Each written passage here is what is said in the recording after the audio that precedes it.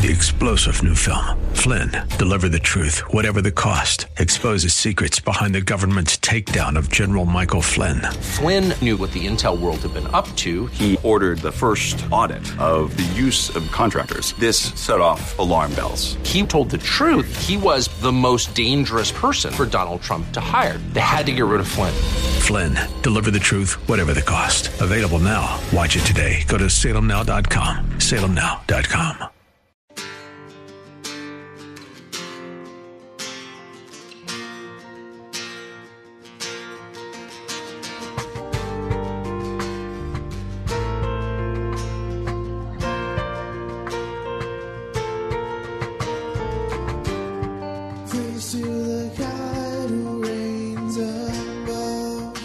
Hello, and welcome to In the Word, a ministry of Calvary Chapel of Orlando.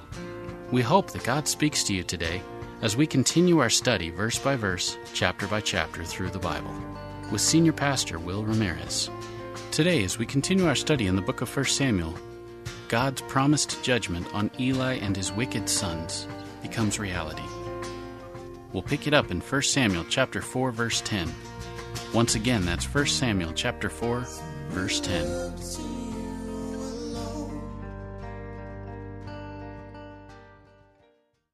1 Samuel chapter 4. We're going to come to a conclusion for Eli and his family as far as all the things that God has been saying up to this point in regard to them. I kind of want to go back a little bit. If you weren't here, we covered the letter to Revelation that Jesus wrote to Ephesus, where he said that they had left their first love. Early church pastors, they state that Ephesus listened to the letter. They repented and they returned to their first love. So here's the question. What would have happened if they didn't? What would that look like? Well, we don't have to wonder because we have our answers in this chapter. Samuel has been a breath of fresh air to the nation of Israel. But the majority of the nation has spiritually deteriorated. God's word's ignored. We've been seeing that. Worship is despised. But the wheels are still turning. Like everything's still happening, just like with Ephesus it had been going with them. Religion has replaced relationship. And like the Lord told Ephesus, we're going to see today that the Lord will say, I'll have no part in that. Now, since the Lord wasn't with Israel in this battle, this gumption, this working up the sweat, we got to fight for our lives. That gave the Philistines a serious advantage. They fought like everything depended upon it. And so verse 10 tells us, and the Philistines fought, which actually means they initiated the attack. They said, let's just go for it. And Israel was smitten. They were too busy shouting, I guess. And they fled every man into his tent, and there was a very great slaughter, for there fell of Israel 30,000 footmen. Now that's not just a loss. The phrase that they fled every man to his tent means they fled all the way home. This was an absolute rout. Israel had the ark, but God was gone. And putting your confidence into a nicely decorated wooden box is an absurd notion. And it cost Israel everything. Verse 11. And the ark of God was taken, captured, and the two sons of Eli, Hophni and Phinehas, they were slain. So just like God told Eli would happen, his sons would die in the same day. God keeps his promises, even the unpleasant ones. Verse 12. And there ran a man of Benjamin out of the army and came to Shiloh the same day with his clothes torn and with earth upon his head. And when he came, lo, Eli, he sat upon a seat by the wayside, by the road that led into Shiloh, watching, for his heart trembled for the ark of God. And when the man came into the city and told it, all the city cried out.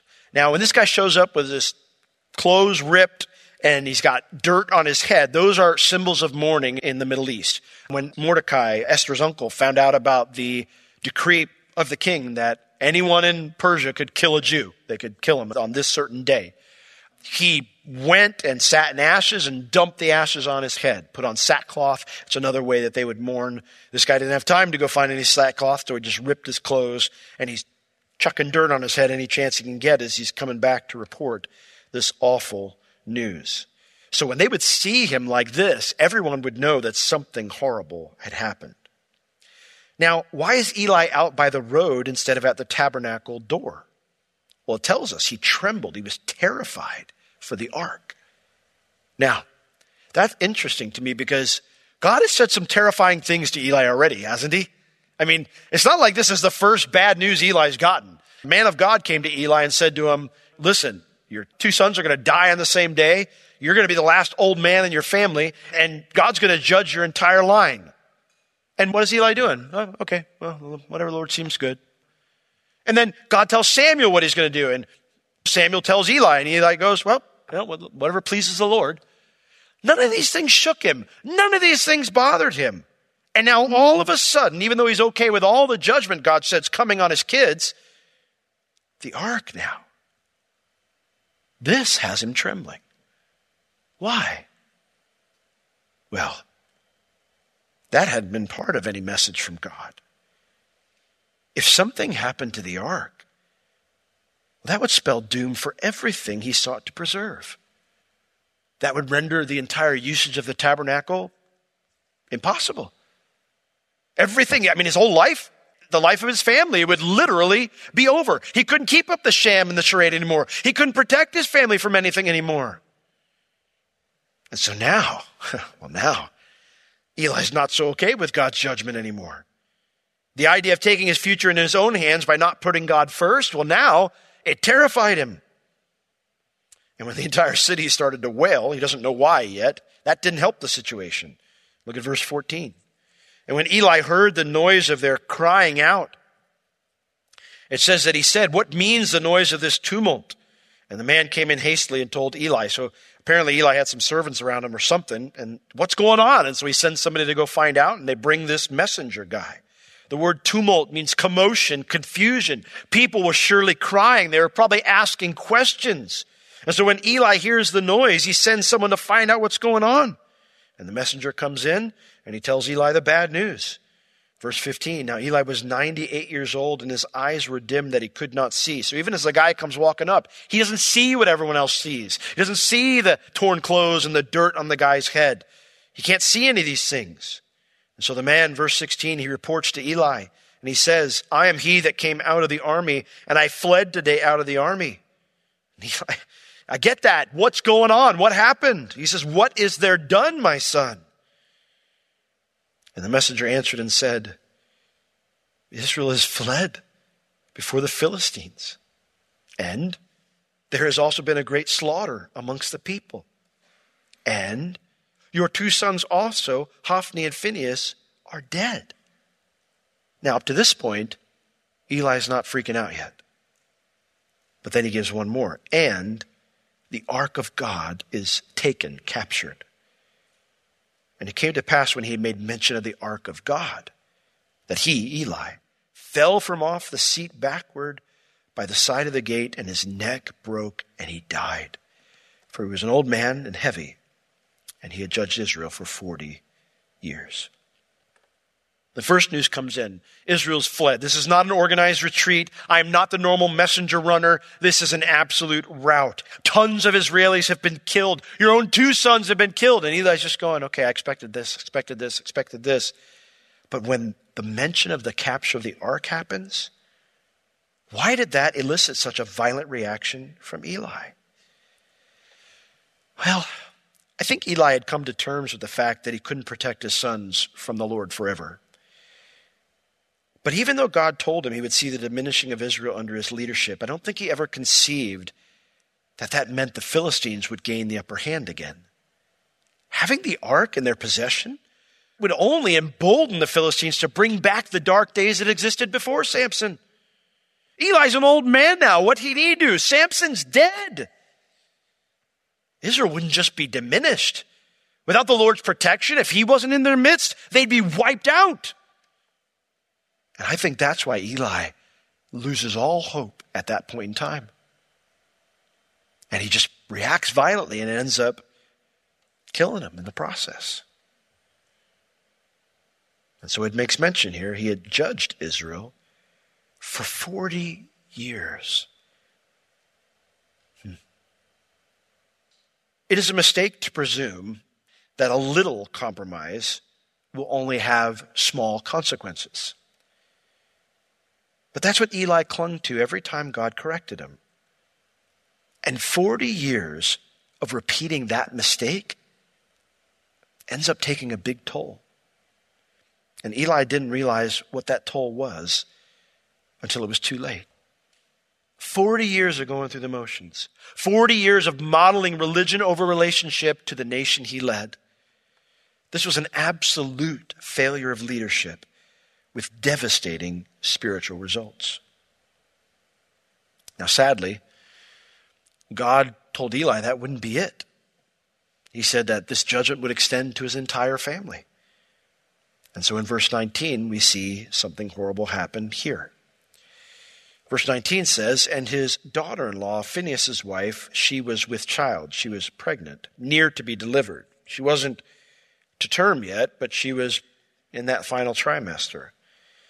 And when she heard the tidings that the ark of God was taken and that her father-in-law and her husband were dead, she bowed herself. She fell to her knees. I mean, this was just devastating.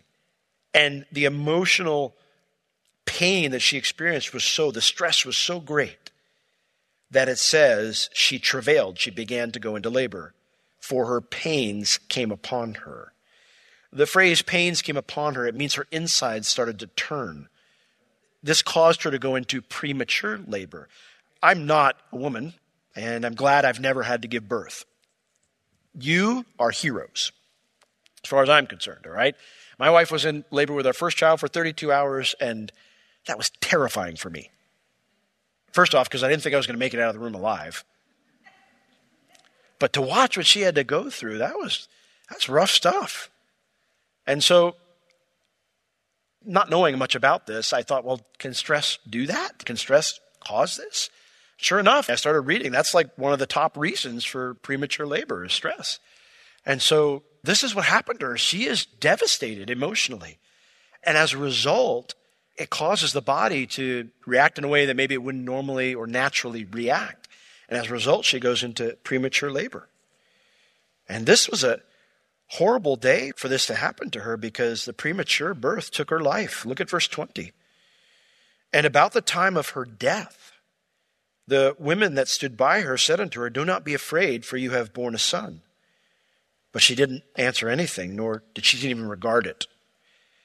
They assumed the cause for her distress was the premature labor, that she was worried about the child. And so the thought was, well, the child's healthy and it's a son. Giving birth to any healthy child, they thought would calm her down. But news that it was a boy was hopefully, would replace the stress with pride and joy. I know I just praised you, ladies, but that's not how you were viewed back then as heroes. If a birth was coming about, and they didn't have ways to know what it was beforehand back then. It's funny, me and Bev, the first time we said, we don't want to know. We want to be surprised, everything. And then, of course, you get all the very neutral colors and everything for gifts. And we thought, well, now we want to know all the time. But they didn't have any way of knowing that. So when a woman went into labor, everybody got together to celebrate, like maybe you would in your family. But when the nurse came out and said, it's a girl, everyone went home. No lie. Everyone went home. Guys came up to the dad and said, I'm so sorry. Because they knew you're going to have to pay for that woman. You're going to have to get her married off. She's not going to work in the family business. She's going to go work in somebody else's family. And that was the way it worked. When it was a son, they threw a party. So the idea here is that, well, you've got a son. You've given birth to a boy. There's going to be a legacy to carry this on. But that didn't cheer her up. That didn't alleviate her stress. Because the child wasn't the reason for her despair.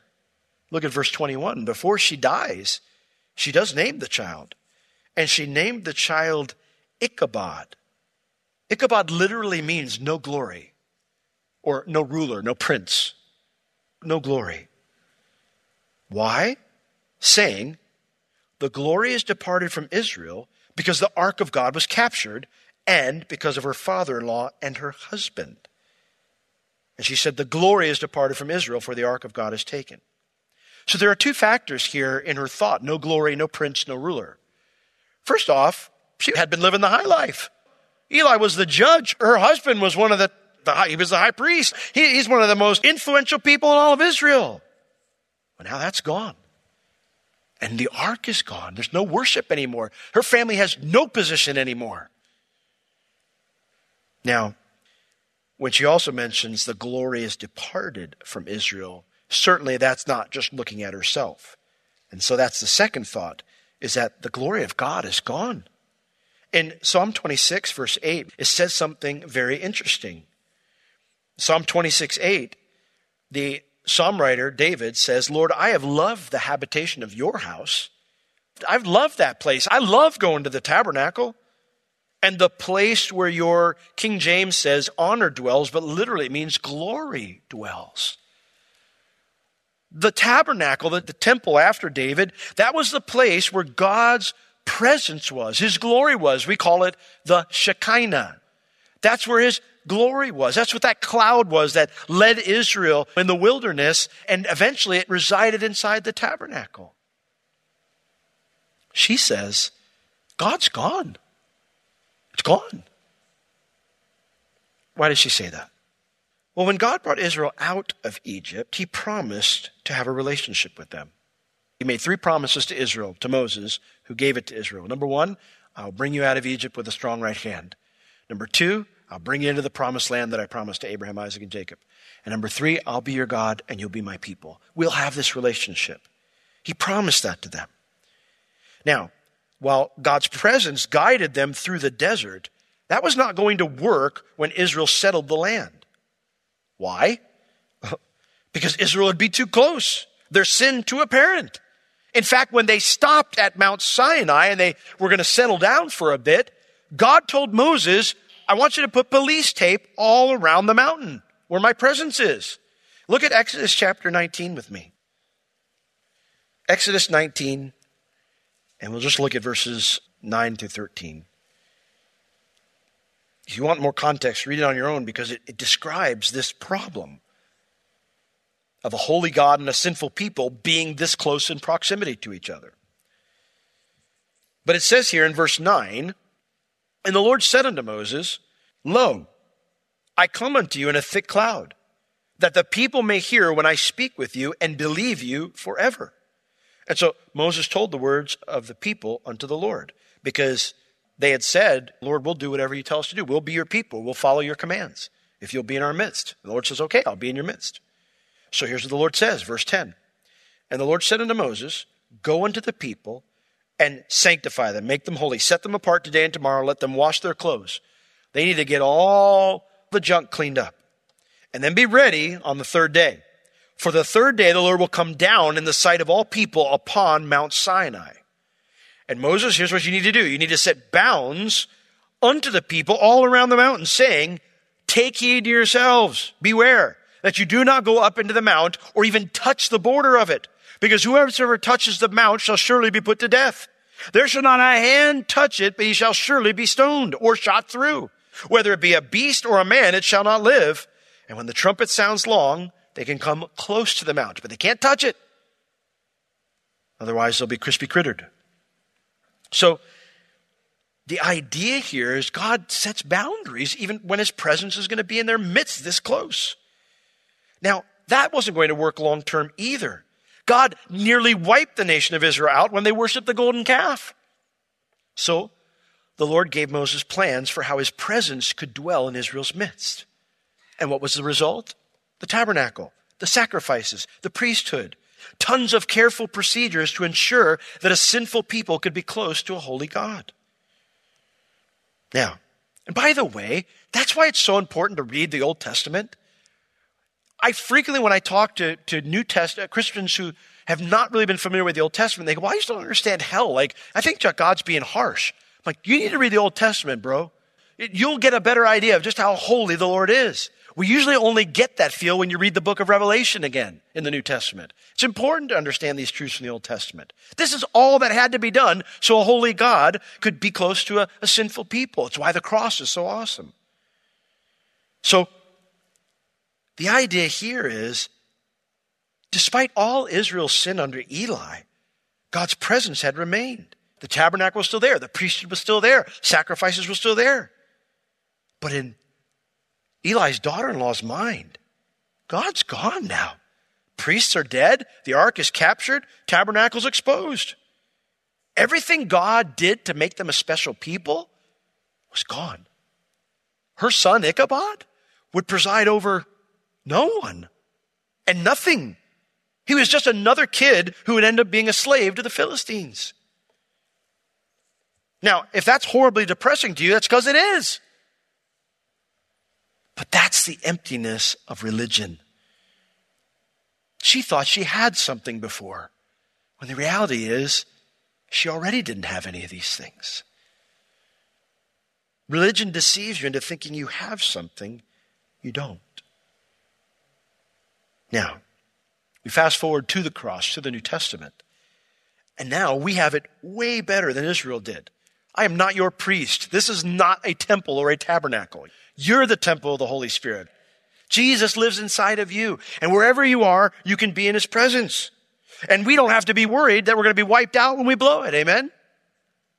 We don't have to prepare sacrifices. We don't have to dress a certain way. And we don't have to keep God's presence at arm's length. Jesus' sacrifice made it possible for us to enter into the Holy of Holies, to be as close to him as possible. And so Hebrews tells us the beauty of this better covenant that we have than the old one.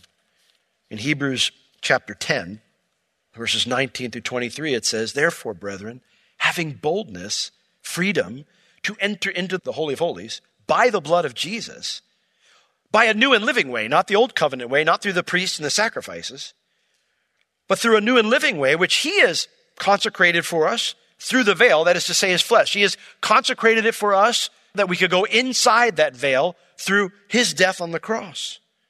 And having a high priest over the house of God, Jesus, because of that, let us draw near with a true heart in full assurance of faith, because we've had our hearts sprinkled from an evil conscience and our bodies washed with pure water. Let's get as close to the Lord as we can. And also, let us not give up. Let's hold fast the profession of our faith without wavering, because he's faithful who promised. That is why Jesus rebuked the church at Ephesus. That's why. He says, I've done all this for you. I'm walking in your midst. Why would you settle for religion when you have me? And so I would say to you, if the Lord isn't your top priority, or if you've been busy being religious but not drawing near to Jesus, listen, the Lord loves you, and he purchased something way better for you than that. So repent. Repent and get back to that close relationship with Jesus. Amen? Now, if that's not the case, and you say, Pastor, well, Jesus is my first love, I'm right where I need to be. Good, then stay there. Don't leave that. Stay close to Jesus. Like Samuel, have a heart that loves to serve, a heart that is willing to listen. And what will happen is none of this. The Lord will constantly be in your midst. He will not leave you or forsake you. That's his promise. He will not let you go. He will not let you down. He'll be faithful to the very end. Jesus, you are awesome.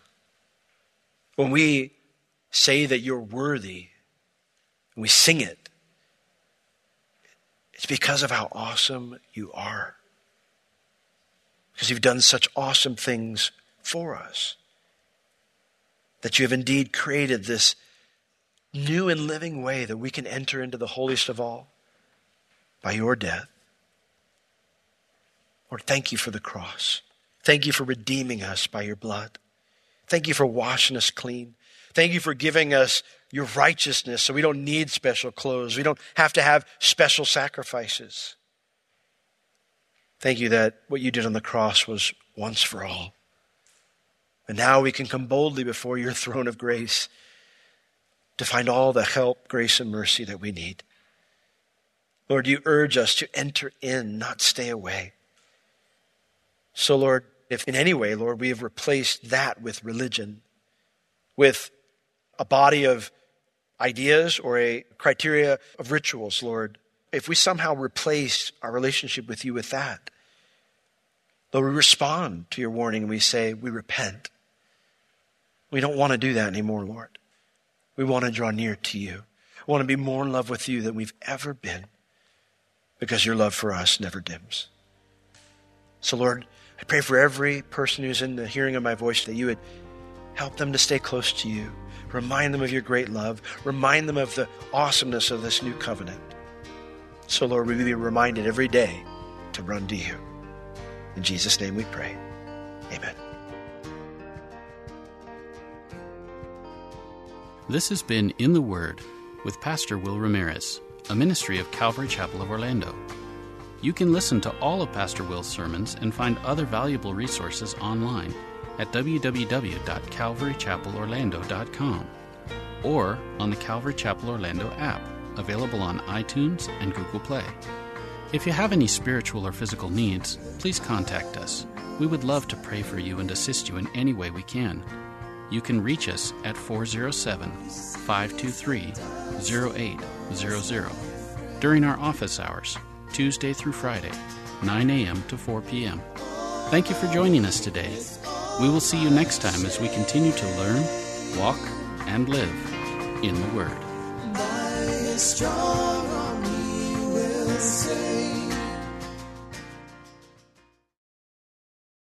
Three-star General Michael J. Flynn, head of the Pentagon Intelligence Agency, knew all the government's dirty secrets. He was one of the most respected generals in the military. Flynn knew what the intel world had been up to. He understood its funding. He ordered the first audit of the use of contractors. This set off alarm bells.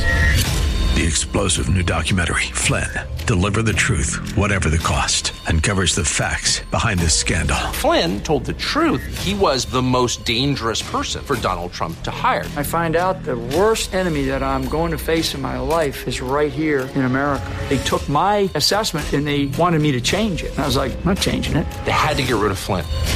With in-depth interviews, archival footage, and never-before-seen personal records of the man behind the headlines. I just felt like I was drowning. Flynn, Deliver the Truth, Whatever the Cost. Available now. Watch it today. Go to salemnow.com. salemnow.com.